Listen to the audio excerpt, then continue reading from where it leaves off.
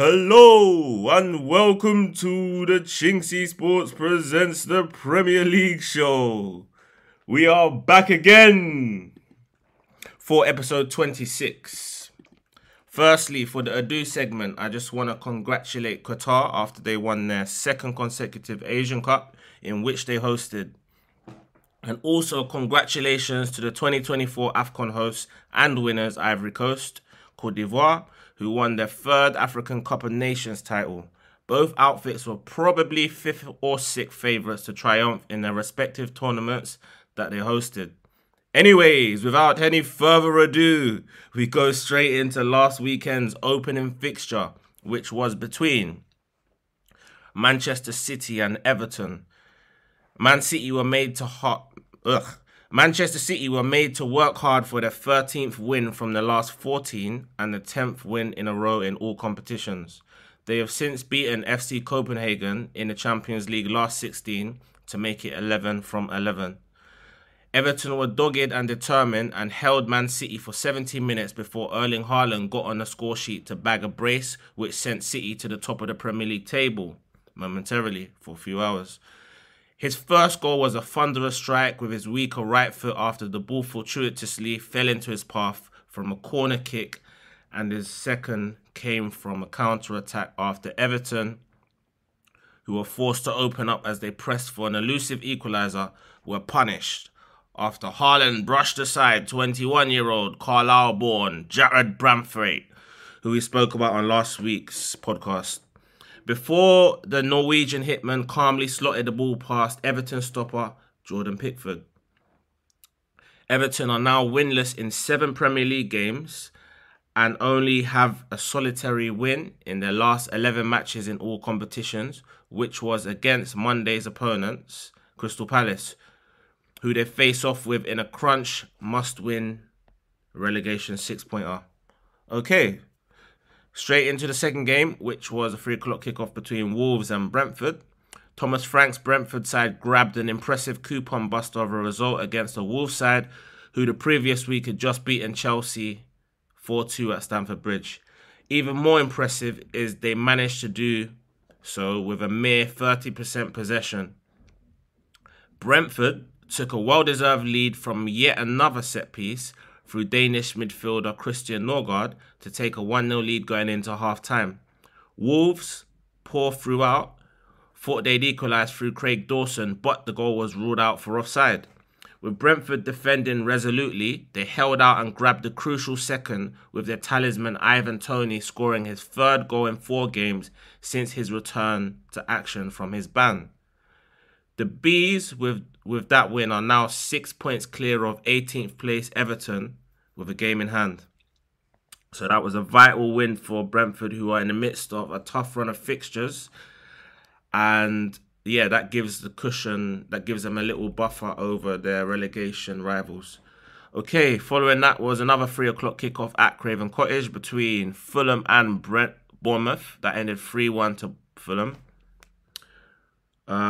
It took Fulham only 5 minutes to punish Bournemouth after a woeful defensive slip from Lewis Cook allowed and enabled 31-year-old Jamaica international, here goes, Bobby Decordova-Reid to open the scoring for the Cottagers.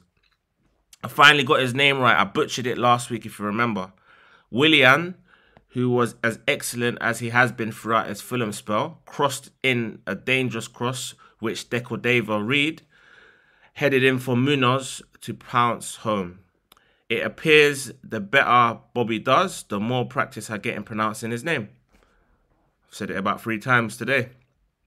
With Bournemouth down 2-0 at the break and seemingly out of contention, just 5 minutes into the second half, a left-footed in-swinger from Marcus Tavernier, whose brother James plays for Rangers, I believe captains the side,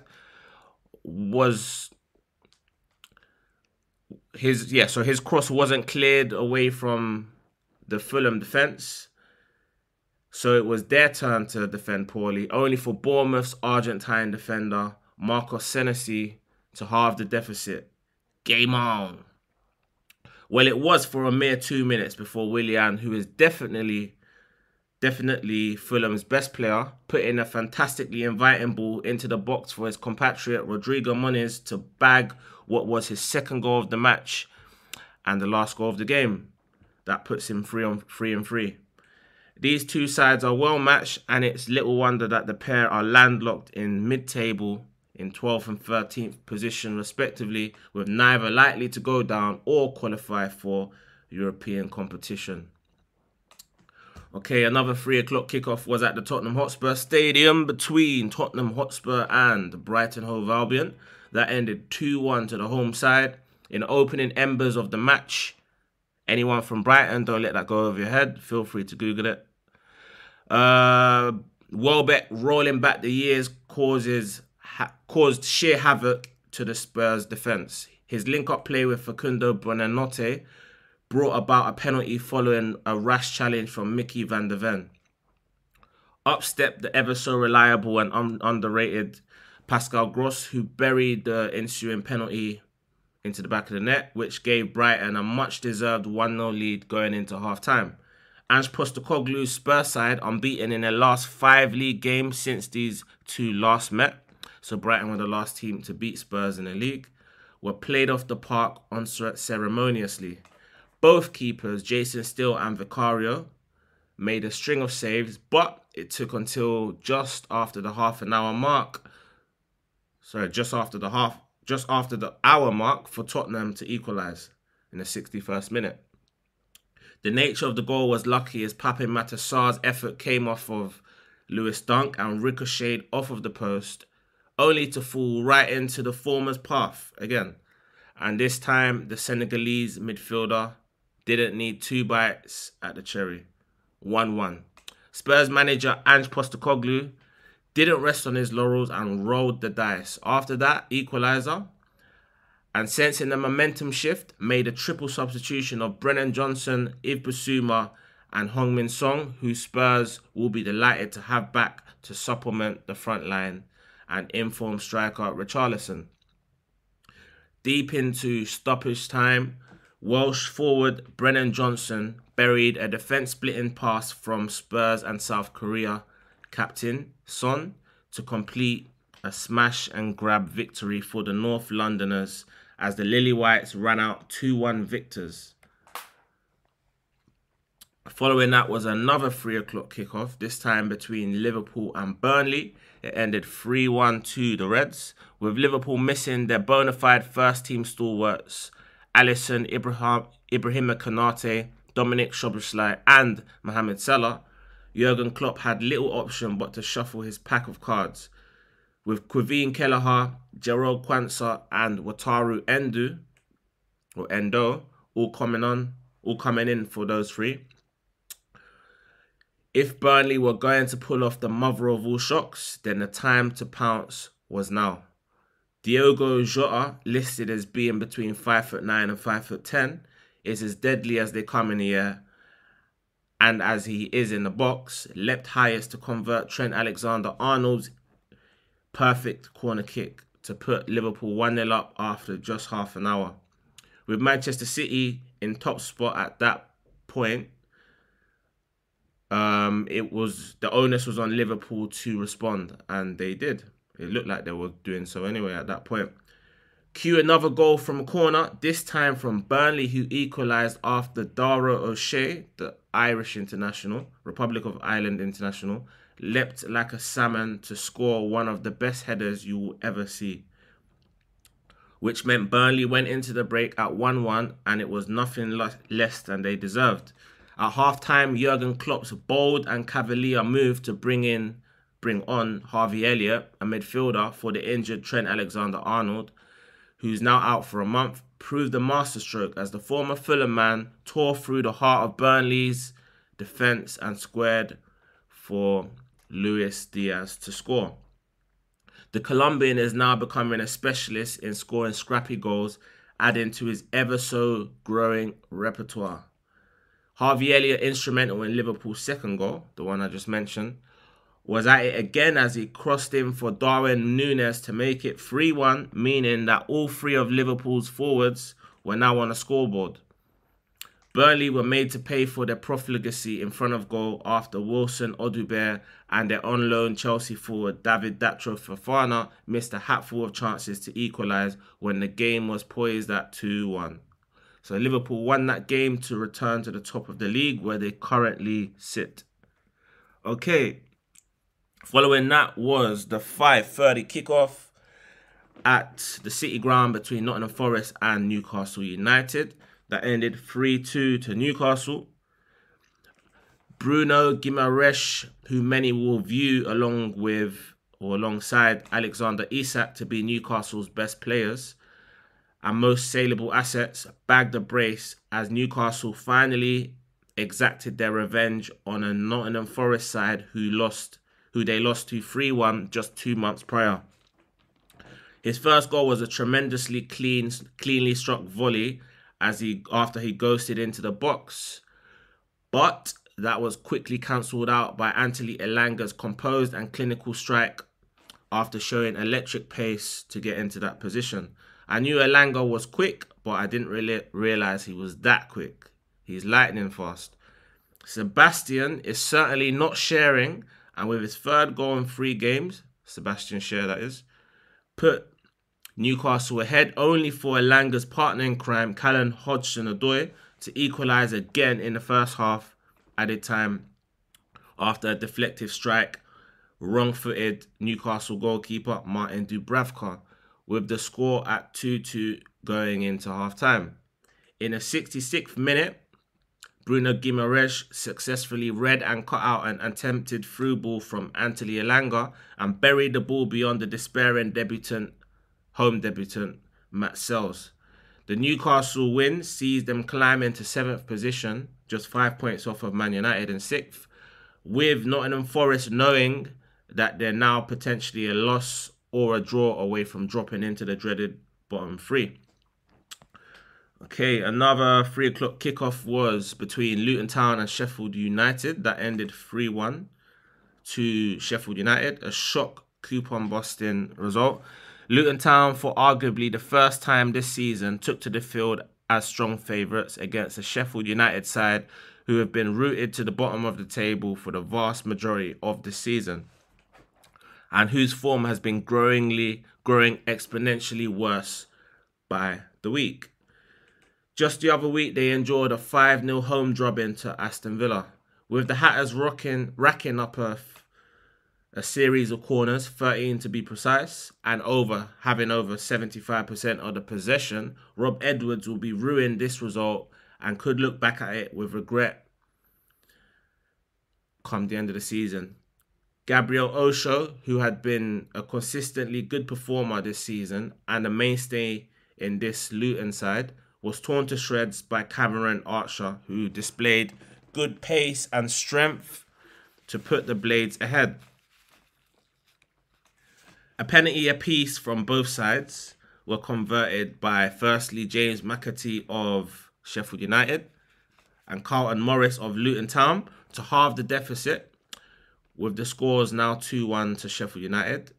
Luton huffed and puffed to find that elusive equaliser, but Blades forward Vinicius Souza killed off the game after finishing a deadly Blades counter-attack. Sheffield United, remarkably and against all odds, saw themselves become the first team this season to beat Luton away from home by more than a solitary goal, as it ended 3-1, and also saw them overtake Derby's 2008 points haul of 11 points. Can they do the unthinkable and stay up?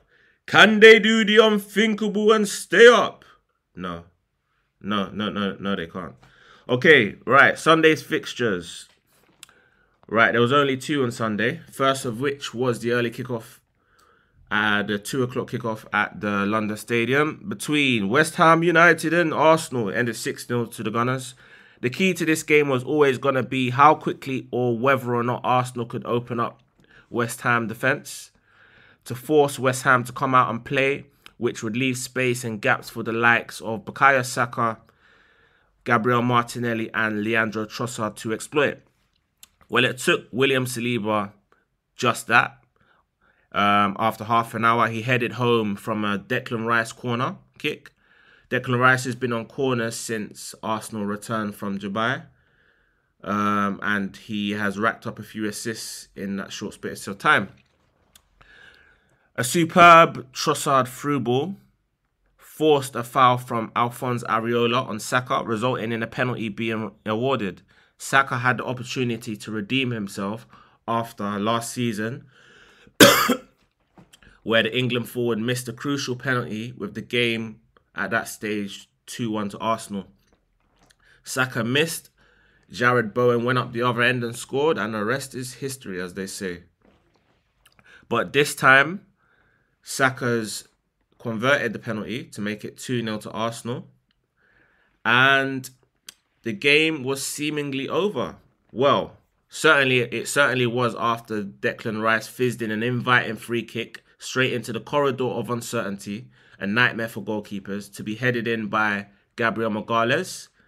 And yeah, once it was 3-0, the game was over. Once Trossard added a fourth goal to make it 4-0 at half-time, it was pertinently clear that Arsenal meant business, and once they smelt blood, they went in for the kill. Saka bagged the fifth to make it 5-0 before former Hammers captain capped off a captain's performance with a screamer for Arsenal's sixth, and probably for me the goal of the game, just better in Trossard's goal for the third. His celebrations were muted out of respect for his former club and teammates. I feel that he's a rare breed and a modern throwback to the likes of Patrick Vieira, Roy Keane and Steven Gerrard, with his ball-winning ability and aggression, as well as his quality on the ball. Late on in the match was even an opportunity for 16-year-old wonder kid Ethan Nwaneri, not 17 till March, to make another appearance for the club, and he looked impressive. Definitely Arsenal's best performance of the season, and almost certainly their best performance under Mikel Arteta. Devastating. Okay, so the second of two matches on Sunday was at Villa Park, probably the game of the weekend. Manchester United continued their concerted push towards the top four with a 2-1 win at Villa Park to slash the gap between the two sides to just 5 points. After another last gasp winner, which some may say was a smash and grab. But there's an art to winning games if you're not playing well. Something they used to do an awful lot under their great manager, Sir Alex Ferguson, back in the day. When United took the lead against a run of play through their informed Dane, Rasmus Højlund, who now has 5 goals in his last 5 games, scoring in every single game, Villa didn't relent. They kept playing their football and were rewarded for it when Douglas Luiz smashed home from close range after a chaotic pinball sequence took place inside the United box following a Villa corner kick. With the game evenly poised at 1-1 and up for grabs, Scott McTominay, whose strength and potency in the air, as well as his knack for late goals, reminds me of Marouane Fellaini, came off the bench to score a crucial winner 4 minutes from time to give United a vital win and kept them in the hunt for a top 4 place, especially after rivals Tottenham had also won. United live to fight another day, and with Luton tomorrow, whereas worryingly for Villa, they now have lost 3 home games on a spin in all competitions and go up against an informed Fulham side now at Craven Cottage. Okay, so Monday's game and the last fixture of the week, the jam-packed week, was at Selhurst Park. In the week where Bob Marley's film One Love came out and 2 days before Valentine's, no love was lost between Chelsea and Palace fans, and the only time would tell whether it was love or lust for Pochettino, because the love had long been lost for Roy Hodgson. Feel free to rewind that. So, if that went over your head. Don't worry about a thing, cause every little thing's gonna be alright. Chelsea rang out throughout the game. Chelsea were passive and pedestrian throughout the first half, trailed an understrength Palace side 1-0 after a stunning strike from the former Bournemouth midfielder Jefferson Lerma put Palace 1-0 up. However, at half-time, with Christopher Nkunku coming in on for the ineffective and inconsistent Noni Madueke, Chelsea improved significantly. It didn't take them long to equalise through Conor Gallagher, who alongside Cole Palmer has been Chelsea's most consistent player this season.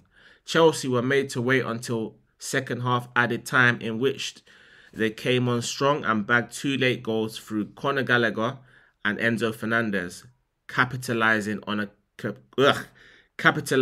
a Crystal Palace capitulation. That is a mouthful, that. They've become renowned for conceding late goals in gluts.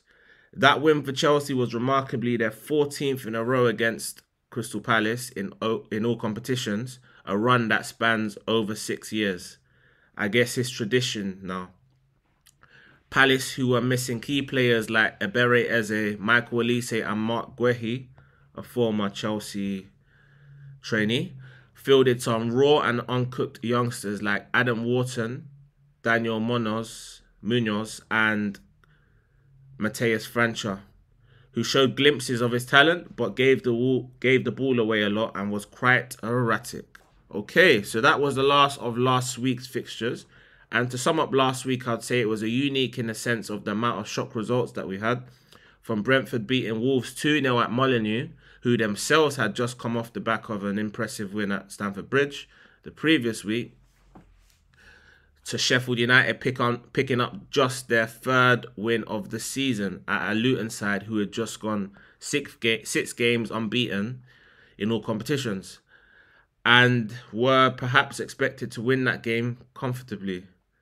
Add to that, last Sunday's results were shocked to a lesser extent, with Arsenal beating a West Ham side they were winless against in 6-0, and Manchester United beating Aston Villa away from home to register what was their first away win against a top 9 side in their 18th attempt. So of my predictions, didn't fare as well as in previous week. I got 5 out of 10 with 0 correct results. But I'll take that considering the volume of unusual shock results that we had in that game week. Okay, finally into this weekend's fixtures. Starting off at the GTEC Stadium in a game currently kicking off. I actually have no idea what the score is. Brentford, buoyed by their brilliant win over Wolves, will see this as a match. We'll see this match as an opportunity and a free hit. They should have Congolese forward Yohan Wissa back from international duty, with Cameroonian forward Brian Bremo still sidelined through injury. I'm expecting Neil Maupay, who is got three goals in 4 games. No, Neil Maupay and 3 goals in 4 game striker Ivan Toney to lead the line for the Blues. And yeah, I checked the lineups. I believe both were starting with Wissa on the bench. Liverpool bounced back from their disappointing defeat to Arsenal with a routine victory over Burnley, go into this banana skin of a match knowing that given Manchester City's current form, anything but a win will leave their title hopes in jeopardy. Jurgen Klopp hates early kickoffs, but has the likes of Mohamed Salah, Joe Gomez, Ibrahima Konate back in contention, and Konate was in the starting lineup. Mohamed Salah and Joe Gomez were on the bench. Alisson still out through injury. However, I think that Brentford could potentially catch Liverpool out cold, and I'm gonna go for a Brentford win. I think the front 2 of Brentford can cause Liverpool problems, and I'm gonna go for a 2-1 shock win for Brentford. Okay, the first of our 3 o'clock kickoffs sees Arsenal take on Burnley at Turf Moor. Burnley, who have 1 win in the last 11 games in all competitions, are probably coming up against an Arsenal side who are at the pinnacle of their game right now. especially given how the last few weeks have gone for them. They're currently 4 from 4. Since returning from Dubai, Arsenal have racked up 4 consecutive league wins, scoring 16 goals in the process. So confidence will be sky high, as the last 2 fixtures have no doubt been Arsenal's best performances of the season and under Arteta's tenure. So I simply cannot look beyond Arsenal winning this game comfortably and scoring at least 3 goals. So I'm going to go for a 3-0 win to Arsenal. Okay, in the next game we have Newcastle United against Bournemouth. I think this is going to be a good game of football full of goals. Informed Newcastle, who have won 3 from 4, scoring 12 goals in the process, look confident and full of goals right now.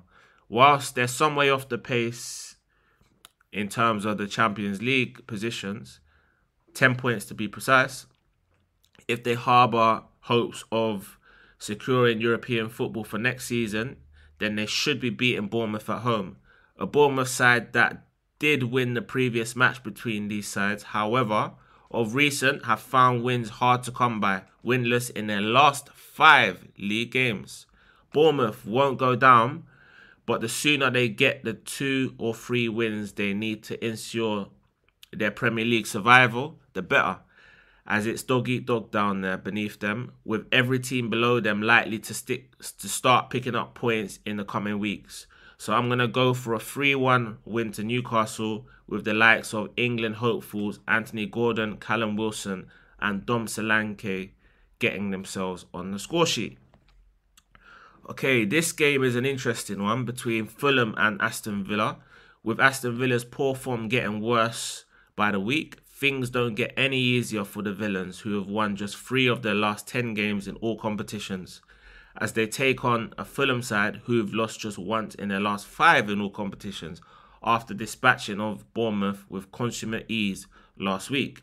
With Rodrigo Muniz finally settling down at Craven Cottage after bagging 3 goals in the last 2 games, you wouldn't bet against him adding to that today. While Villa will probably be slight favourites amongst all the bookies, I think Fulham will edge them out and condemn Villa to their 3rd successive defeat. So I've gone for a 2-0 win to Fulham. The game between Nottingham Forest and West Ham United should be another interesting game. I think both sides really need to stop the rot. Both are in poor form. Forest, after a promising start to life under Nuno Espirito Santo, are now winless in 5 league games and are struggling for form. West Ham, with manager David Moyes' contract up at the end of the season, will be looking for a response after their humiliating 6-0 defeat at home to Arsenal. That being said, there's still a lot to play for West Ham. They're still in the Europa League and can still challenge for a top 6-7 position in the league, which will be considered a very good achievement given the teams that they're competing with, such as Manchester United, Chelsea, Aston Villa and Newcastle United, are probably better than them. Or certainly have better squads than them for sure. Nottingham Forest always seem to be on the wrong end of a topsy-turvy 3-2 game. Will be looking to win to move away from the drop zone, but I don't think they'll get one here. After last week's aberration against Arsenal, there's no way that David Moyes will allow his side to open up and take risks, and I think as a result it will be a stalemate with a back-to-basics approach to this game. So with both sides lacking confidence, I think this one's going to be a low-scoring draw, 1-1. Okay, the game between Tottenham Hotspur and Wolverhampton Wanderers, I think it's going to be a good game. With a full-strength Spurs side looking to register their 6th consecutive home league win, they'll be wary of the threats that Wolves pose, especially with their front 3 likely to be 3 from 4 of Pedro Neto, Pablo Sarabia, Mateus Cunha and Hwang Hee-chan, who'll probably start from the bench in this one. Spurs, who have been hard to beat of recent, only losing once in their last 7 games, and that was to Manchester City with a late goal. I expect a full-strength Spurs side spearheaded by the likes of James Maddison and Heung-min Son to have too much for Wolves. So I'm going for a 3-1 win to Tottenham. Okay, following that, we have the game between Manchester City and Chelsea, which is a 5:30 kickoff. This season for Chelsea, it seems to be a tale of one step forward and two steps back.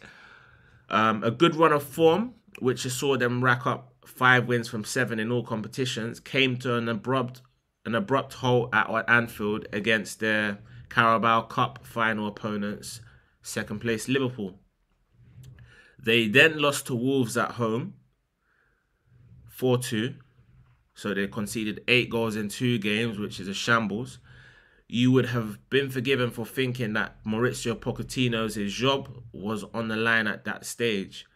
Chelsea then probably produced their best performance of the season in a 4-4 draw against City at Stamford Bridge earlier on in the season. But with City on the back of an 11-game winning streak, they know that 2 home wins in the next 3 days will put them top of the league, having played the same amount of games as fellow title challengers Liverpool and Arsenal, who they face in March. City, who haven't lost to Chelsea in 3 years, have Erling Haaland back and Kevin De Bruyne seemingly on top form. So I can't look beyond a resoundingly comprehensive 3-0 home win to City. So I'm going for a 3-0 to Man City. Okay, the game between Sheffield United and Brighton's an interesting one. With the Blades 7 points adrift of safety and seemingly doomed to relegation, I admire the resilience of Chris Wilder's side for responding to the appalling 5-0 home defeat to Aston Villa with an impressive win over Luton the following week. The pressure was completely off them in that game and all on Luton to win that, which enabled them to play with freedom and attempt things that they perhaps wouldn't have if the pressure was on. Brighton predictably lost at Spurs last week, predictably looked aesthetically pleasing and easy on the eye, and had a lot of the ball, predictably. But with the Seagulls currently in 9th, you could argue that's probably where they're gonna finish, 8th, 9th, 10th at the end of the season. They're still in 2 competitions, so you couldn't really have asked much for them. They're still in the FA Cup and the Europa League. This makes for an intriguing game, a clash of styles. Sheffield United will sit in a low block while Brighton will dominate all the key stats, i.e. corners, shots on and off target, possession, and so on.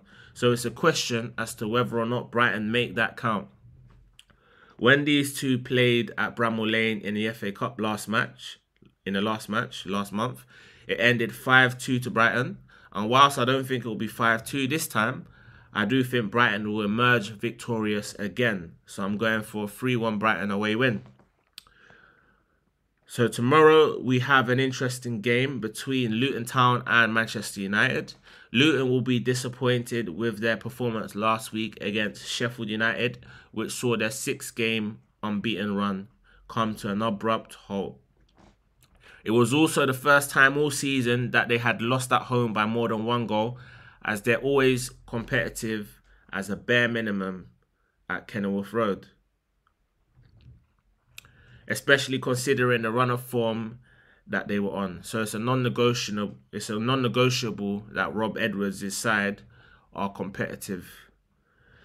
Manchester United, on the other hand, have been grinding their way to hard-fought victories with 4 wins on the bounce in all competitions. United will know all too well how hard of a nut Luton are to crack, as they were made to work hard in the 1-0 win at Old Trafford earlier on in the season, in a game they dominated but struggled to score in. I think this will be a similarly tight game in which chances will be at a premium, but I think Manchester United will come out on top with a hard-fought 2-0 away win. Right, for the last game of the week, which is on a Monday Night Football, we have a relegation 6-pointer between Everton, who currently occupy the last relegation spot in 18th place, against Crystal Palace. In recent weeks, I've said on many occasions that Everton would be happy with a point due to the difficulty of the opposition that they had been facing. Poor form and then playing away from home for most of those games.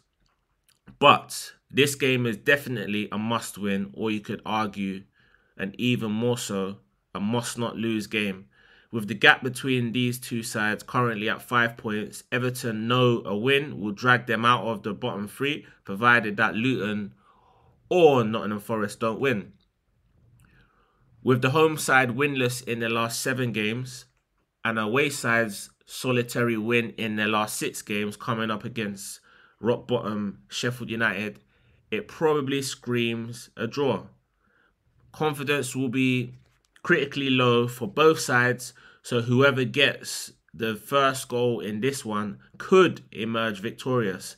That being said, with Palace's current injury crisis, I simply cannot see them getting anything out of this one, even if they do score first, like they did on Monday against Chelsea, let alone a win. Roy Hodgson's days appear to be numbered. My prediction is 2-1 to Everton. And actually, I've added in a bonus game, which is the game week 18 game match between Manchester City and Brentford. So Man City's game in hand, which is on Tuesday. Manchester City have won 11 on the spin, and it sees them pitted up against Brentford, a side who did the double over them last season. But on the other hand, a side they dispatched of just 12 days ago. City will want to go into March with maximum points as they face arch rivals Manchester United, followed by Liverpool at Anfield, their bogey ground, then Brighton away, and then Arsenal at home, not to mention Aston Villa in early April. So those 5 games back to back will be so difficult for Manchester City. So they're gonna want to attain maximum points going into that run of fixtures. You just feel that if City can successfully navigate those matches, the title is theirs to lose. Brentford, on the other hand, who play Liverpool as we speak, will see this game as a free hit, and at the very least will give City's bloody nose. But I don't think it'll be enough to stop them picking up 3 points. So I've gone for a 3-1 win to Manchester City in that game. So yeah, a lot of matches this week. We also have midweek fixtures next week. So I will be back on Tuesday. Don't forget to like, comment, share, and subscribe. And see you on Wednesday even. Bow!